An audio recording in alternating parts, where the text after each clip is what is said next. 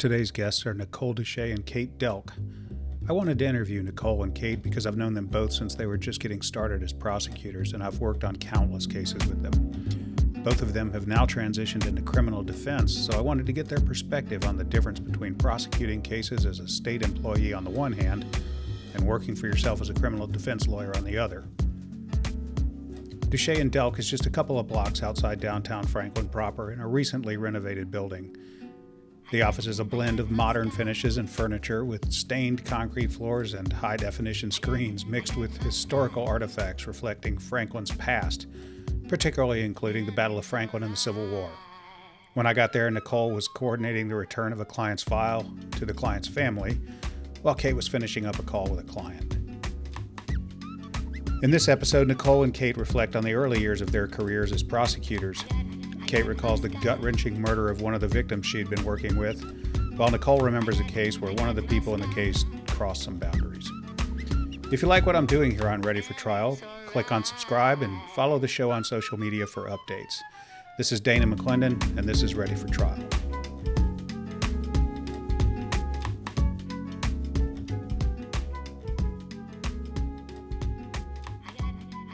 I'm sitting down today with the lawyers at Duché and Delk. With me today are Nicole Duché, who's been a lawyer for 7 years, and her law partner, Kate Delk, who's been an attorney for 14 years. Both of them were former prosecutors, and now they do criminal defense, among other things. So I imagine we'll get into some of the differences between being a prosecutor and being a criminal defense lawyer. Welcome, ladies, and thank you for having me. Thanks for letting us be here. Yeah, okay. Thanks. No, glad to do it. Nicole, why don't you tell the listeners a little bit about how you got here and what you do and why you decided to be a lawyer. Well, initially, I was just very interested in the law and prison structure and stuff like that. I had a few professors in college that kind of got me interested in that. And when I was between my junior and senior year of college, I had to go to an internship fair as part of my degree. And I met someone from the district attorney's office at the internship fair and ended up interning at the DA's office in Nashville. And I interned in the victim witness program there and just really liked it. I liked going to court, interacting with people, seeing the cases. I just really liked being a part of it. And then I ended up working as a victim witness coordinator there after college. They offered me a full-time job. And so I worked there for several years and ended up going to law school at Nashville School of Law because I would see the attorneys that I work with. You thought, I can do that? Yeah, exactly. I mean, I wanted to be, I guess, a bigger part of it. And so essentially I went to law school at night at Nashville School of Law while working. Ultimately moved from the DA's office in Nashville to the DA's office in Williamson County because Williamson County had an opportunity where as a law school student, I could actually practice under another attorney's supervision. Right. So I actually took a pay cut to take that position and did it. And that's where I met Kate. Kate was actually one of the attorneys who supervised me and taught me everything that I know, okay. Pretty much. So I sort of ended up getting my dream job, which was to be a prosecutor, and it was great. And I really, really, really liked what I did and worked in that office for a few years. But then I had 2 kids during that time and decided that I wanted more flexibility. A little more control over your life. Exactly. Okay. And so I kind of just took the plunge to go into private practice. So there were a few a few cases that had gotten to me around the same time, and I had sort of thought about going into private practice just for, off and on. And then a friend of mine at the time posted that she had office space available. And it was kind of just that moment, like, This is it. everything is kind of coming together here. Maybe this is what I'm supposed to do. Okay. And so I took the plunge, and every second of every day before I decided to leave the DA's office, I second guessed myself and wondered if it was really what I should do. But so far, so good. There's, of course, good days and bad days, but I definitely do have more flexibility. Mornings are easier. I'm going to with ask the you both kids, about that because I know you both have little kids. Yeah. So we'll But, ask, I'm going to find out how you mom so hard and do this. Yeah. And then Kate kind of was in the same boat. And I think sort of followed me. And so here we are, back together again. All right, Kate. Well, did you always want to be a lawyer, or did you evolve into it, or how did that happen for you? I think I was always told I was going to be a lawyer. Oh, okay. I was good at arguing, I guess, since I could talk or could speak. And I actually won an award my senior year of high school for American government as a future constitutional lawyer. I'm not even really sure what that means. Went to law school, obviously, and said I would never do criminal law. It was not what I wanted to do.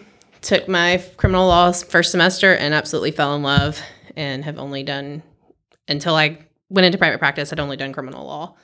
And you became a prosecutor in, 2007? 2008. I clerked for the Court of Criminal Appeals from 2007, 2008, and then started the DA's office in 2008. And you were at the district attorney's office in Williamson County for how long? In the 21st. So I mostly was in Hickman County. Okay. I was in Williamson office for a year, and then was in the Hickman County office for 9 years. I left in end of August 2018. So you know every exit on the trace. I do. Lots of turkeys. Yes. Lots of turkeys. All right. So then you guys decided to form up and become Duché and Delk. Yes. And so, Kate, let me start with you. What do you think is the biggest difference between being in working for the government and being a prosecuting attorney, prosecuting crimes, and then one day you walk out of that office on a Friday, and on a Monday you show up and you're on the other team? I think as a prosecutor, I tried really, really hard to always understand that my job was to seek justice, not to put somebody in jail or to just punish somebody. That was never what I believed my job was. And even as a defense attorney, I still feel like that's my job, but instead of seeking justice for the state, I'm seeking justice for an individual person. So I think maybe that's my big difference, is I'm trying to get justice for this one individual human being as opposed to justice for all of the citizens of Tennessee. Yeah, as a defense lawyer, you don't get to stand up and say on behalf of the state. Yeah, right. Exactly. So what about you, Nicole? What do you think the biggest difference between being a prosecutor, putting people in jail, or evaluating putting people in jail, versus getting hired to keep somebody's kid out of jail is like? Well, both can be very stressful. Being a lawyer is stressful. And that's one thing I did not realize, that it was going to be a different type of stress. Because when you went into private practice? Yes, mainly because when you work for the state, you're on a team of people. And you have investigators. Your witnesses show up in uniform. Yes. Yeah. And sometimes if a case doesn't go how you want it to, most of the time it's not actually your fault. Mm-hmm. It's someone else's fault. Right. It's something that was baked in before you got involved. Right. But when someone, especially in criminal defense, when literally someone's life and liberty is on your shoulders, you got to make sure that you don't mess up. Yeah. Because it's all on you. Yeah, that's very true. So react to this. People all the time ask me, how do you represent somebody who you know did it? That's the wrong question. It is so much harder for me to represent someone who I genuinely believe did not do it. Yeah, absolutely. Me too. I mean, if they did it, I'm going to give them the best deal I can. right? Yeah, you're gonna mitigate the problems or roll the dice if that's the best you can do. But when they didn't do it, man, you're sitting next to someone who, is fighting to not get punished wrongly. Yeah. Yeah, and the stakes are absolutely. so much higher. Mm-hmm. I mean, it's like Nicole said, their life is literally in your hands. I say that to my husband a lot. Like, you don't understand. Like, I literally am holding someone's future in my hands. And there's no do-overs. No. Like if you don't make the right objection at the right time, it's gone. Yep. You don't get to go to instant replay. Kate, what do you think a good day in court looks like? How does that look or feel to you? I think to me, it just feels like knowing, one, that I covered all the bases I was supposed to cover. I didn't forget something. I did not make that objection. I didn't do anything like that. And then if the prosecutor's a little unhappy because I got a little more than he or she expected that I would get or the case would give, I think that's definitely a good feeling. I mean, I think when it comes down to it, we're all, as lawyers, generally pretty competitive people. So there is something to feeling like you win. But I also think winning to me is still seeking that justice element just in that situation for my client and hoping that they say, I feel good about this. Like, okay, we did the best we could. You know, even if it is that they ultimately walk out with some kind of a conviction or something like that, knowing that either I've prepared them for that and so it wasn't a surprise, they're not shocked, or even better, maybe you don't get that conviction, you get that retirement or that dismissal. Yeah, I tell clients in a criminal case that the object for them is to walk out the same door that I do. There you go. Because if you go out the door that's over there on the side of the room with the big giant key that opens it, it didn't go well. Yeah. Nicole, what does a good day in court look or feel like for you? Well, I like Kate's answer, really. I agree. As long as I feel like I did everything I needed to do, I feel pretty good about it. I had one hearing just last week that I didn't get a good outcome, but I felt like the hearing went well. I was really prepared. My client wasn't upset with me. We just didn't get a good It's weird, ruling. isn't it? Sometimes I think we take it harder than the people who actually Yep. have to do the time Yep. take it. Exactly. But I mean, same thing with Kate. As long as I know what I did, and if you get a really good outcome, or it was really easy to get a really good outcome, even better. Right. But if you get what you're expecting to get, or what you, like Kate said, what you've prepared your client for, as long as you don't get that worst case scenario.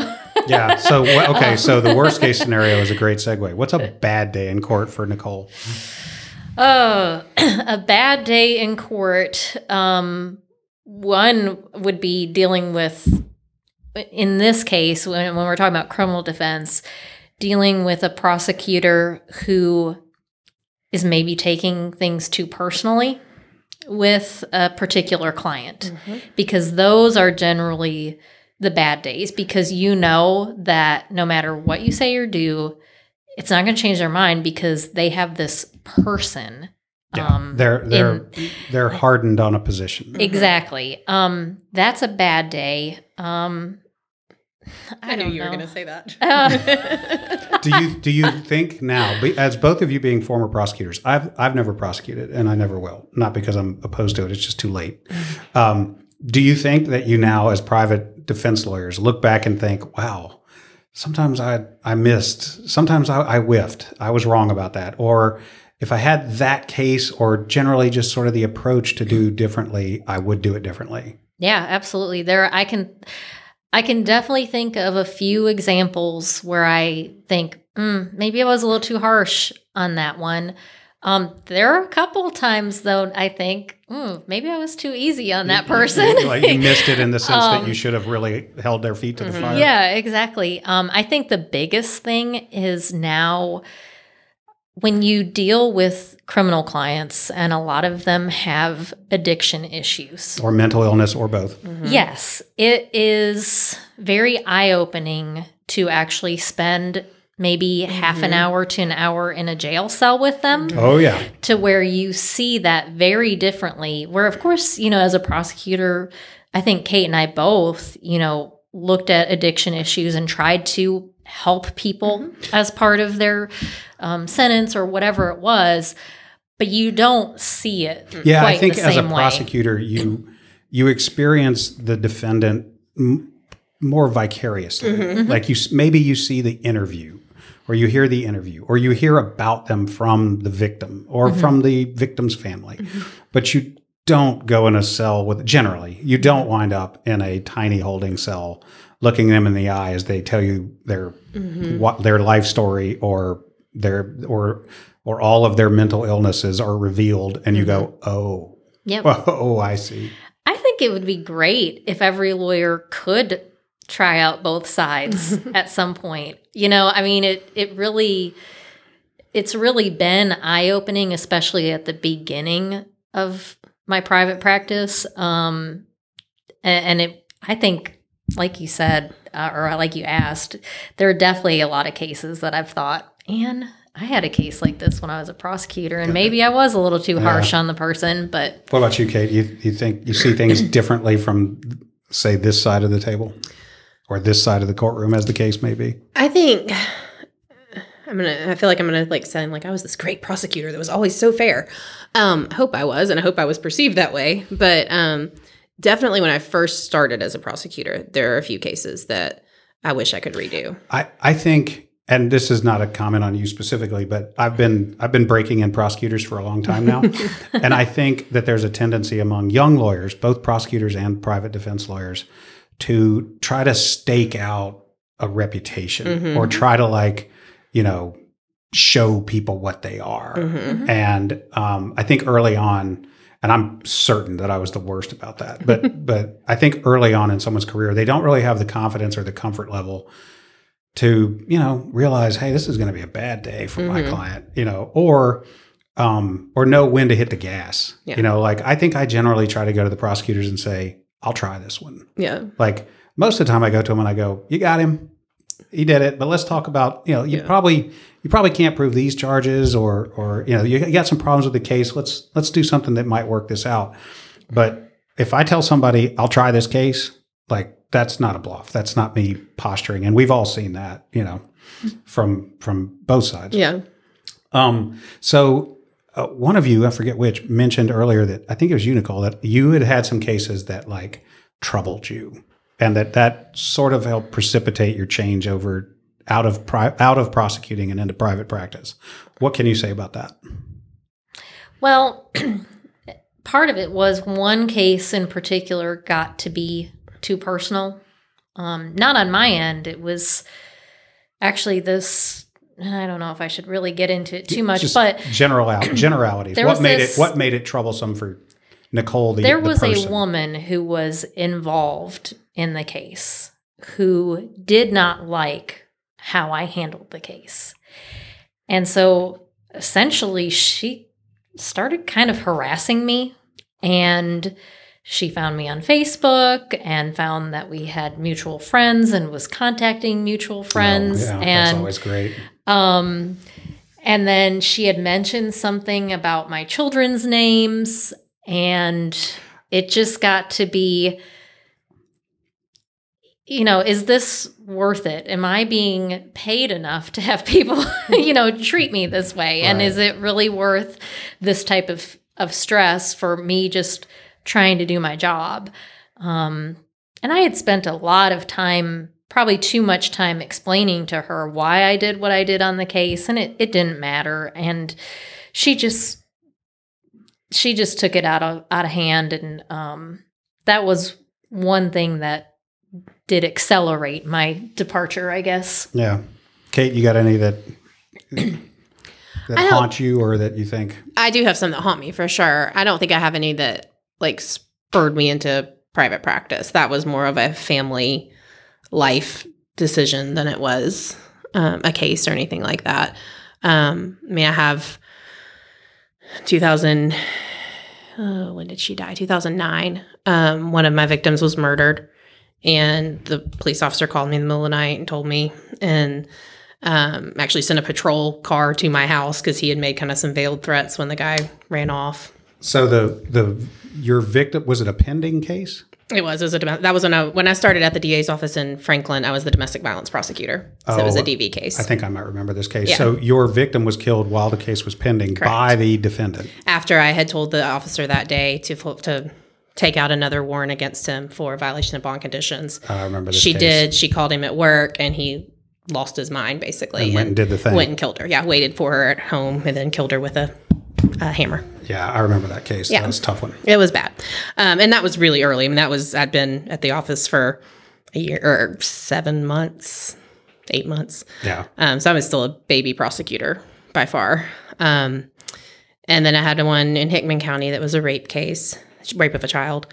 And the jurors decided that, and they said this, so I'm not assuming this, that basically by the time we tried it, she was several years older than when it happened. They said, she looks like she's pretty well adjusted. We believe her, but we think she's okay now. So no harm, no foul. No harm, no foul. Wow. And they deliberated for an hour and a half. It was a 4-day trial.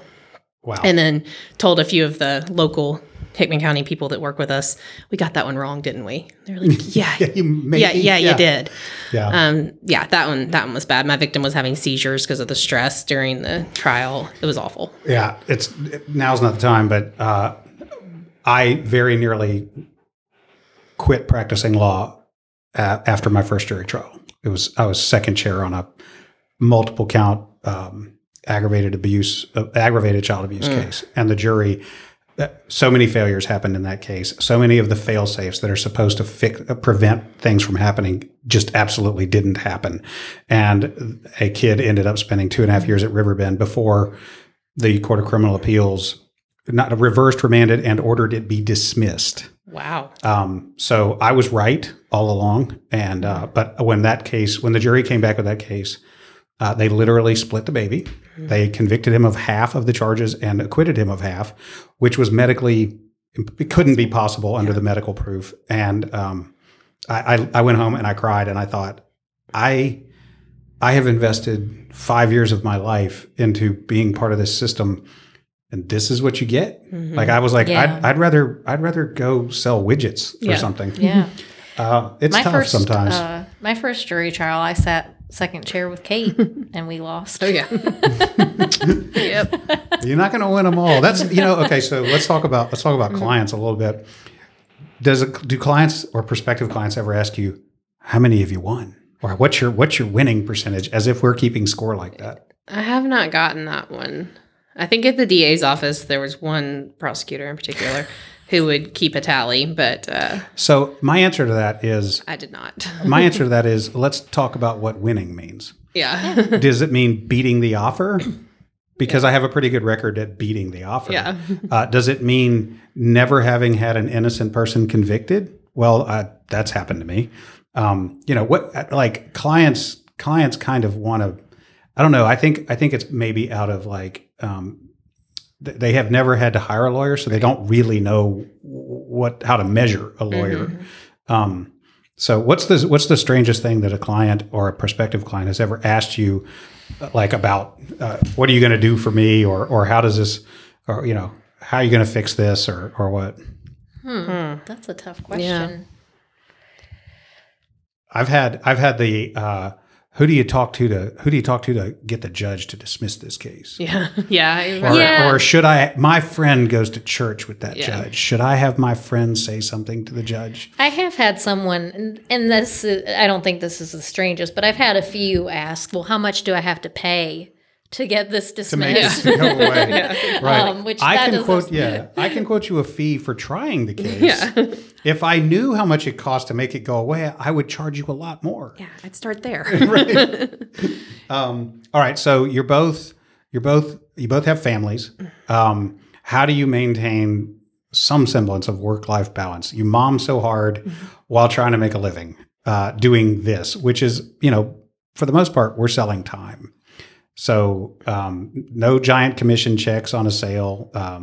No residual mailbox money. We're actually having to grind out hours. So what do you do? How do you do it? How does a day look for you to maintain some kind of balance there?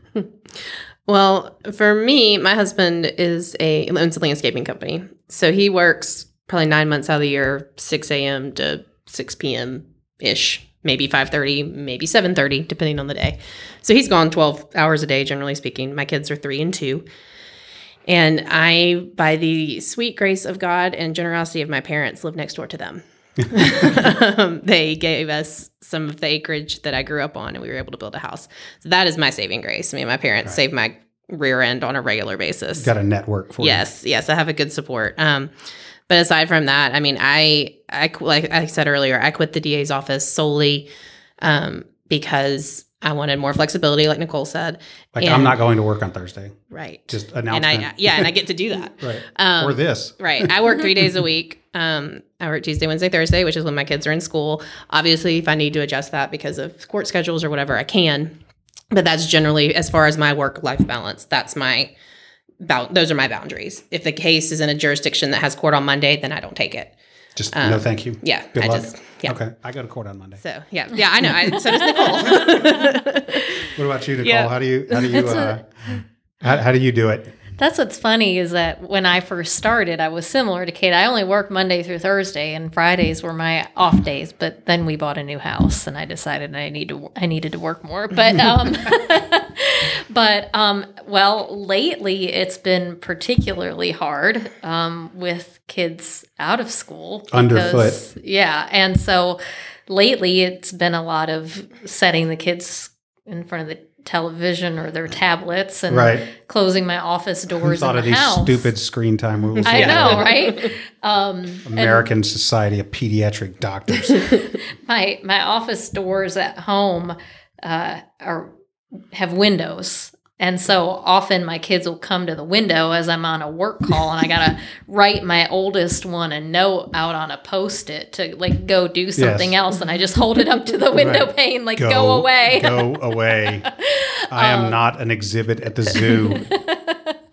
But my mother-in-law lives with us. So sometimes she helps. Luckily, my husband's work schedule is not opposite of mine, but he goes in very early and gets home pretty early, and I go in a little later and work a little later, which is why it works out pretty well with Kate and I, because she usually works early and is gone early, and I come in later and I work later. Do you guys cover the same cases for each other, or do you kind of just take, if it's Nicole's client, Nicole handles it?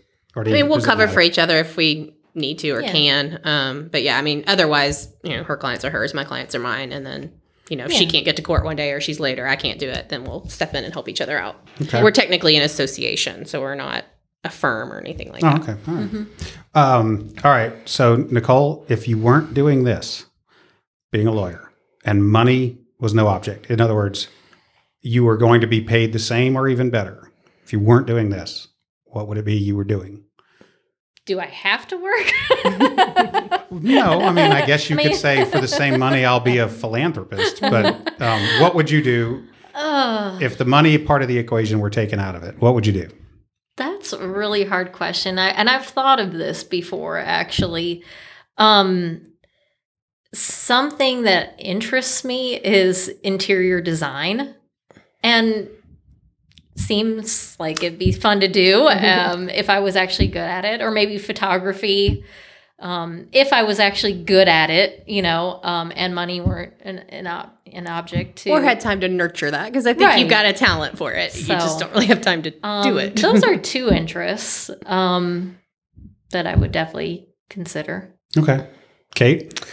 My first thought was I would be a stay-at-home mom full time, but still send my kids to school a couple of days a week. They need socialization. Yes, they do. But my second answer would be either teach like a junior college or something, history, political science. Those are two things I love. And write more. I enjoy writing, and I don't ever do that. Fiction or just kind of life, like journaling type, writing, maybe mommy blogging. I'm not sure. Okay. I want Joe Rogan's job. Stand-up comedian and podcaster. How about that? That's not at all shocking. Right? You would do well at that. Or you do well at that, perhaps. I try. My thanks today to Nicole Duché and Kate Delk. I appreciated them sitting down with me and sharing with me their stories. If you're enjoying what I'm doing here, please subscribe and follow me on social media. Until next time, this is Dana McClendon, and this is Ready for Trial.